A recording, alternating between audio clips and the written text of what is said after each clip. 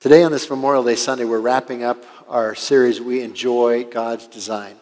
We started out by reminding ourselves that God's design is good and it gives us life. God, our Creator, actually does know what's best for us.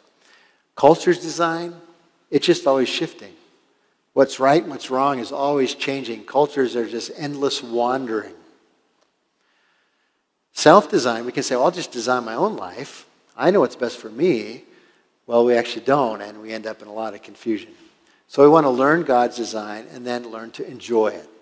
So Mother's Day, Pastor Carla talked about God's design for mothers.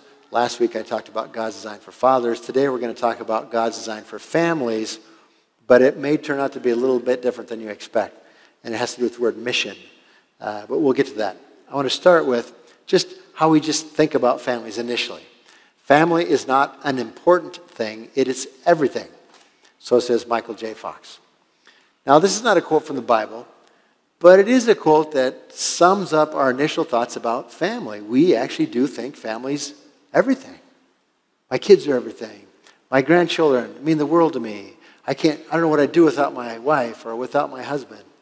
And this summer, many of us will spend extra time with family. Vacation, family reunions, graduations, or weddings.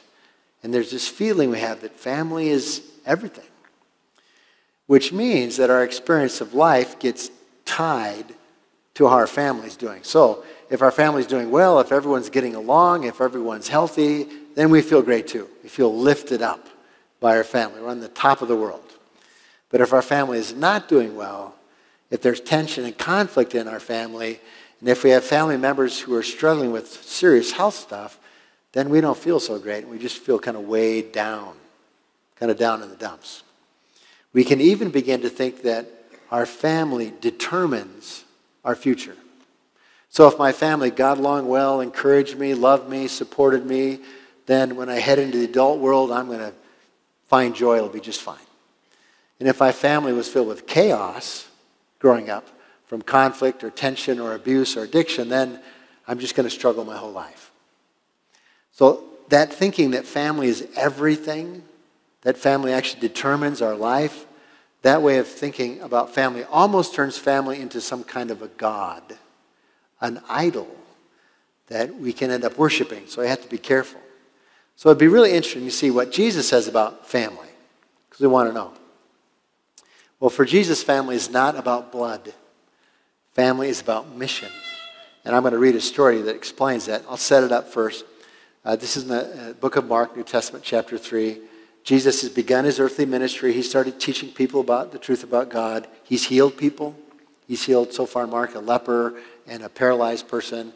And whenever Jesus starts teaching, crowds of people gather around. He's becoming to be popular. He's chosen 12 disciples who are always with him, always listening, always learning. And something else has happened. The religious leaders of the day are jealous of Jesus' popularity because people gather around him. And they're upset with some of his teaching. So they have begun verbally debating and attacking him in public, trying to take him down a notch or two. And in private, they've already begun to plot how to kill him. So that's where we're at in the story of Jesus' earthly life. Here's the story. Then Jesus' mother and brothers came to see him. They stood outside and sent word for him to come out and talk with them. Well, that sounds good. Jesus has just made it through an intense debate with the religious leaders who are trying to take him down. And it's been intense. So now what could be better than your family showing up? You can just relax and they can support and encourage you. It's going to be great. There was a crowd sitting around Jesus and someone said, your mother and brothers are outside asking for you. Now in biblical times, both in Old and New Testaments, in Jewish culture, family was central. When you were introduced, you would identify yourself by your family. So I would not say, I'm Steve Anderson. I would say, I'm Steve, son of Delmar, who was son of Roy. I would tie myself into the family that I'm a part of. So, of course, when the people gathered to listen to Jesus heard that his family had come to see him, they just passed the word through the crowd, and the front guy said, hey, your mother and brothers are outside asking for you. Meaning, hey, isn't it great? Your family's here to see you. I know you'll probably want to stop teaching and just spend the rest of the day with them. And they would expect Jesus to have said, Oh, so glad my family's here. Sorry, my teaching's done with you for the day. I want to be with my family. But that's not what Jesus said. Jesus replied, who is my mother? Who are my brothers? Then he looked at those around him and said, look, these are my mother and brothers. Anyone who does God's will is my brother and sister and mother. And the people listening thought, what? Is Jesus mad at his mom? Is he tired of dealing with his brothers? What's happening? Well, Jesus is saying family is about more than blood. It's about mission. Jesus says, anyone who joins me on God's mission in the world, they're my family. Now, it's important to note that Jesus is not throwing away his family of birth. He didn't. At his crucifixion, as he's dying on the cross, he made sure that his disciple John, his closest friend, took his mother Mary and took care of her. Jesus made sure that happened. And a little bit later, the apostles who were writing letters to churches guided by God's Spirit, Paul wrote this, but those who won't care for their relatives, especially those in their own household, have denied the true faith. Such people are worse than unbelievers. So Jesus isn't throwing away his family of birth, but he is saying at its core, family is not just about blood. It's about mission. It's about being on mission with God. Or to think about it another way, and we'll explore this sentence, but not family or mission, not family and mission, but family on mission. And by mission, I mean God's mission. God's mission through Jesus, his son, of bringing his kids back home into the family. God's mission of bringing forgiveness into people's lives and peace into people's lives and communities and nations even. God's mission.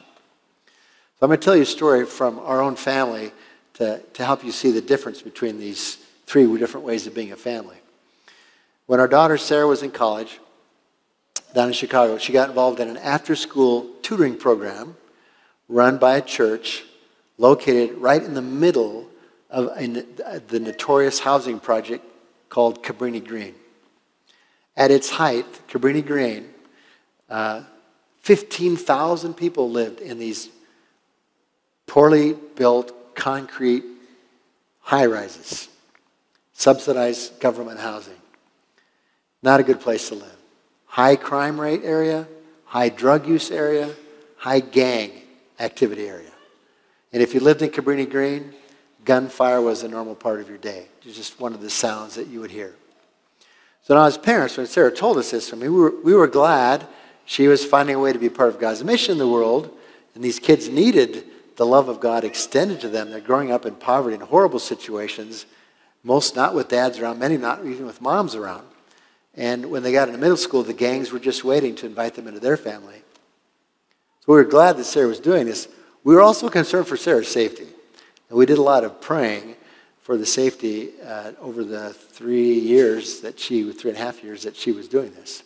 But she found a way to be part of God's mission. So, and Sarah loved these kids. She did not just feel sorry for them. That does no one any good. She loved them. She prayed for them. She cried for them. So in the spring of her sophomore year in college, Sarah was talking about summer plans. He said, hey, Mom and Dad, I'd like to bring 2 of the kids I tutor home to Minnesota, be with you guys for a couple days, and then I want to bring them to the Bible camp that was just outside of town for a week. So she wanted to bring 2 10-year-old girls who'd grown up in a neighborhood of high-rise concrete buildings and parking lots to a spacious Bible camp on a Minnesota lake surrounded by forests. What an amazing difference. She wanted to bring these 2 girls who'd grown up in a neighborhood of drugs, crime, and abuse to a camp that would be safe, and for a whole week they would hear about and experience the love of Jesus. So, if we had been a family that was a family or mission kind of family, we had to pick which one we wanted to do, I would have picked family. I would have said, Sarah, hey, this is really nice, but I'm your dad. It's my job to keep you safe and successful. You cannot be involved anymore in this tutoring program at the housing project. It's not safe for you, and you certainly cannot bring 2 poverty-stricken kids into our home. When you're home this summer, we need to be family. We don't have much time to spend with you anymore, so we don't want to spend it with other people's kids. We want to spend it with you. So Stay in school, stay successful, keep planning for your future. You can't do this. If it was family or mission, I would have chosen family. If we were family and mission kind of family, a little bit different, I would have said, well, that's a good idea, Sarah. I mean, I'm all for mission, but, we have other plans for the summer. We've already got things planned out, and we'll have to see if it fits with our family's plans. And, we don't see you much. You're living in Chicago, and we'd really like to spend time with you. We'll try and make it work, but I don't know. Maybe both won't happen. That's family and mission. Fortunately, thankfully, for numbers of years, we've been learning how to be a family on mission. We're still learning. So during a previous year, we visited Sarah in college. We actually climbed on the North Park College vans with she and her friends, and we drove down to Cabrini Green, parked the vans right in the middle of the housing projects, and we went into the tutoring site. We met the site coordinator, and Sarah introduced us to all the kids. It was kind of fun. And the minute we saw this, we thought, we understand why Sarah wants to do this. This is really important work. We did not feel it was completely safe, but we understood why she was doing it. So we supported it. So when Sarah called about wanting to bring these two kids home for a few days with us and then off to a Bible camp nearby, Ashley and Capri were their names, we said sure. Now we did as parents have some concerns, particularly since our daughter would be bringing someone else's kids across 2 state lines. We thought, you need to have permission slips and waivers and forms that our parents sign, so it's legal that you do this. And she said, oh yeah, I'll do that. So she did that. And that summer, Ashley and Capri came to our home, stayed a couple days, then went out to Bible camp. Because we were a family on mission together. And when you're on family mission together, that's just what you do. You make it happen. And everybody has a part to play. Now, the one true God, Father, Son, and Holy Spirit, is on mission himself. He created this wonderfully good world. He gave it to the man and the woman. They said, forget your design, God, we'll make our own. And so humankind fell away from friendship with God. So God set and planned this place to get his lost kids back home again. We see this very early in the Old Testament story when God chose Abram and his descendants to be his people, his family, with a unique purpose.